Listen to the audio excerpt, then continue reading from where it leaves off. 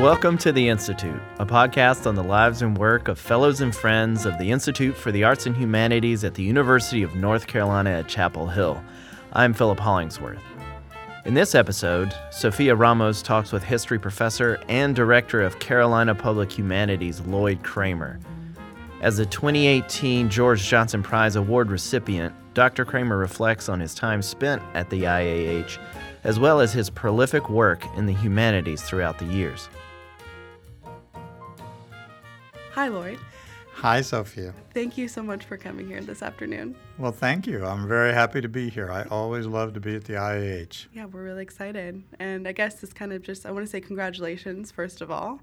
So you're the 2018 George Johnson Prize recipient. How does that feel? What does that mean to you?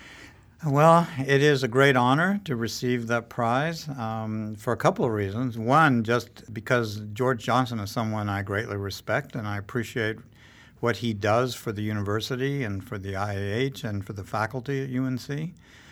He's always understood the mission of the IAH and the role of the faculty in the university and as teachers and researchers. So receiving an award that's named for George is great, and also he's just a great person. He tells great stories. He's got a great sense of humor. Yeah. So to have my name connected to George Johnson is a personal honor. Yeah. But more generally, I would say that having this recognition of my work in the humanities over many years is an honor that really humbles me, because I feel like I've just tried to do what I can to serve the students of the university and be engaged with the community of the university, and to receive this recognition for my work as a humanist. It means more to me, I think, than any award I could describe, because it honors what I care about most deeply. Mm-hmm. And also because I see it not only as an honor for myself, but as a way of recognizing and honoring the whole community of humanists and people who care about the humanities and the arts at UNC, and the role that community plays in our university and in the state. Yeah, definitely. And, we had the award in reception for you earlier in November, which was really exciting to be a part of. And one part that I took away that was really interesting, and I know a lot of us that actually work here at the IH thought was really interesting, was how you referred to the Institute as a movable feast. And I wanted to see if you could kind of chat on that again and kind of explain that kind of comparison, because I thought it was pretty cool. Well, that term I drew from Ernest Hemingway's memoir about Paris in the 1920s, A Movable Feast. And I have read that book several times over the years, partly with students who loved to read about Paris in the 1920s. Yeah. But what I liked about the book was that it suggests that living in Paris at a certain time in his youth had shaped him and then stayed with him for his whole life. And that he says something like, if you were fortunate enough to have lived in Paris as a young person, and it stays with you forever because Paris is a movable feast. So I liked that metaphor when I thought about my own experience at UNC, and particularly at the IAH, because I first came to the IAH when I was an assistant professor. I think I was just into my third year at Carolina. And I sat around the table. It was over in that little house called West House, which is now gone. Mm-hmm. It was a small room, but I always said it was a small room filled with wise people and big ideas, because that's what it was. And it was a movable feast for me in that we had great meals there, and we had discussions about the humanities. We talked about all kinds of issues in the arts and in literature and history. And I met lots of people who were supporters of the IAH, alumni, friends, and I got to know Rule Tyson very well and Mary Flanagan, who I worked with closely there. But the reason I used the metaphor of a movable feast was that after I left the IAH in later years, I carried with me what I had learned sitting around that table and sharing meals. So sometimes it literally was a feast. We had great meals. Right. But more generally, it was a feast of ideas and of experiences and of a way of being in the world, where you listen to people, you engage their ideas, you carry with you certain forms of knowledge and experience that the humanities provide, and you can carry it wherever you go. So it's a movable feast. And I feel that it gave me a foundation that I have continued to build on in all of my later experiences at Carolina, even though I've always been linked to the IAH in some way. Once a fellow, always a fellow. Definitely. But I've been chair of the history department, and now I'm the director of Carolina Public Humanities. And these are different kinds of positions, but they require many of the same skills and experiences that were part of my life at the IAH. So it's truly a movable feast. Yeah. And think about this, every relationship we have, that's why I love the metaphor. It stays with you, like people you knew a long time ago. Some of the people I knew at the IAH, they're not even living anymore. But they're still with me in some way. Mm-hmm. Or people I was close to at that time who are no longer at the university. So I loved the thought of the IAH as a movable feast, partly because we love to eat. Yes, but more generally because we carry with us our knowledge and experiences wherever we go. Yeah, definitely. That's fantastic. I think, we definitely carry that value too. Even, in our mission statement of just creating community is just one of our big principles here. And kind of just getting around that table, talking and kind of, keep on touching back and kind of making sure people are still a part of this community, even if they're not a current fellow or, still not maybe here at Carolina, but trying to, keep that community open. I think it's something really important to us. So I think that's one of the great contributions that the IAH has made over the last 30 years. We live in this huge university, and people are very preoccupied with their own research or their own concerns, their own committee meetings, whatever they're doing. And to have a place where there is some discussion of, I might say, the greater good or the greater mission of the university, the enduring purpose of the university, that is incredibly valuable, and it's a way of affirming the importance of community, particularly in a society like we live in, where individual achievement or individual fame or individual glory gets all of the press in a way. Mm-hmm. But what sustains every one of us as teachers and as researchers and as scholars, as thinkers, is that we're part of a community. And that's why the IAH is a movable feast. And I wanted to kind of talk about your current experience right now as, director of the Carolina Public Humanities. Mm-hmm. It was really exciting to see your team there too at your award and reception. And I just wanted to talk about your work there in the humanities and how do you think that maybe intersects or aligns with what we do at the Institute, especially since you're familiar with both? So Carolina Public Humanities also has a long history. It was founded about 40 years ago, in 1979, and it has the mission of connecting the faculty and community on the campus of UNC with people outside the university. And it extends all across the state. We have programs for high school teachers who want to bring new materials into their classes. We have programs at community colleges. We have programs at bookstores and museums and libraries and theaters. And always the purpose of these programs is to generate a conversation, just like around the table at the IAH. Yeah. And sometimes these conversations are fairly small. There might be 15 people in a book group at a bookstore having a conversation about an important book. Other times it may be a talk in an auditorium with 90 or 100 people. But Carolina Public Humanities insists that the humanities are essential for the building of communities, to use that term again, and for the development of identities, for the sense of coping with the challenges that people feel in their lives, and that the humanities are essential for a democratic political culture.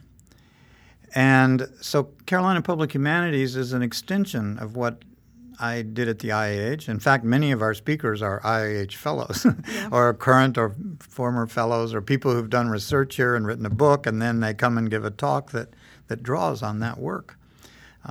But our underlying theme is that the humanities and public conversations are as important for the health of North Carolina as what they do at the School of Public Health here at UNC or the medical school, that you cannot have a healthy community if people do not have spaces in which they can exchange ideas, listen to other people, engage with people of different cultures and historical backgrounds and religions, that the survival of the state itself depends on a vibrant community of humanists talking with each other, and especially for those of us in the university, people talking with those outside the university about why ideas matter.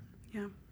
So I see my work at Carolina Public Humanities as sort of a logical progression out of what I did in my earlier years when I was associate director at the Institute for the Arts and Humanities. I worked very closely with Rule Tyson, our founding director, and Rule and I went on the road a lot. We called it, Humanities on the Road. I can't remember what we called it. Maybe we would have like an evening soiree or a salon, and I assume this continues now. But we would engage people about all kinds of issues, like what is the meaning of friendship, or do you think people can participate in democratic society if they don't know about history, or do you think that money is more important than spiritual life in terms of happiness, or what is the meaning of success? These were great conversations. And what I learned is that people of every background and profession love to talk about their own lives and anxieties and concerns. So Carolina Public Humanities is, for me, an extension of what I learned at the IAH, what we cared about at the IAH, and how the humanities can reshape the life of a community. You came to Carolina, you were first an assistant professor, I think, in late 80s, correct? What made you want to start in history or the humanities or come here, or kind of what's that backstory? I don't think I've... How did I get into it in the first place? Yeah. Long ago. The history of my interest in history, you might say. I got very interested in history when I was young, even in high school and college, because I was involved in a period when there was a lot of turmoil in the country, and I was in college in the late 1960s. And we were trying to make sense of the Vietnam War, of the Civil Rights Movement, of political conflicts. And I found that no matter what the issue was that I was trying to understand, that historical perspectives and historical knowledge gave me some kind of perspective or even some kind of power over my own relationship to what was going on. I see historical study as very empowering, because if you don't know where things came from, where problems came from, where the conflicts of our own culture came from, in a sense you're helpless. You have no way of dealing with it. You have no way of confronting it or analyzing it. And what I loved about history was that you could study any issue in the world, whether it be music or science or warfare or religion or politics or philosophy.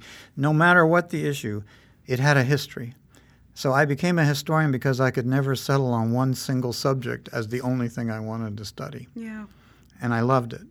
And I was fortunate then. I ended up studying at Cornell in a PhD program, and I taught at a couple of other places. And then I came here over 30 years ago, and I just felt connected to this community from early on. And I never regretted being at UNC. I was very fortunate to get a job here. It was just a fluke in a way, I guess, but it happened. They offered me a job. Right.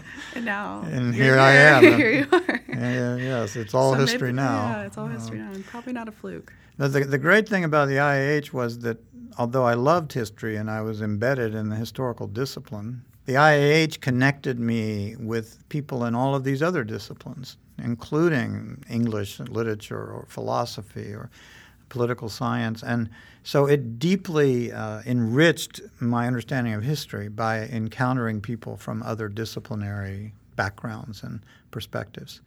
So I remained a historian. I still feel an identity as a historian, but I became a historian who was much more connected with an interdisciplinary conversation. We ask typically everyone on this podcast, what is a book that changed their life? A book that changed my life. Well, that is a challenging question because I read a lot of books at different times that had a big impact on me. But, to go back to when I became interested in the humanities and history, I was talking about that period when I was in college and shortly after that. And I was involved in politics and many other things. But I was very influenced by existential philosophy and the writers who expressed that. And one of the books I particularly remember was Albert Camus' book, The Plague, which describes a doctor who fights against the plague. And even though it's a very difficult and often hopeless task, he defines himself by his actions, that you are what you do. You can't just say, I'm against the plague. You have to get out there and do something. And I read that along with an essay by Sartre, Existentialism as a Humanism, which a lot of people engaged at that time. And it helped me understand philosophically why we define ourselves or how we define ourselves by our actions, that you are what you do. You can't say, I'm a historian if you never wrote about any history or engaged in any historical knowledge, or you can't say, I'm against war if you never did anything to stand against it. And existentialism, as defined by Camus and Sartre in that era, was very influential in helping me think about how I wanted to define my life by a set of values and ideas, but that those ideas and values would only have meaning if I could take action in the communities where I lived. Mm-hmm. So to link it back to the IAH became a community in which I could take certain actions that embodied and expressed my commitments to somehow enhancing the lives of people around me, somehow facilitating the work of others, and also in my own way, whatever I could do to make the community in which I lived a better place.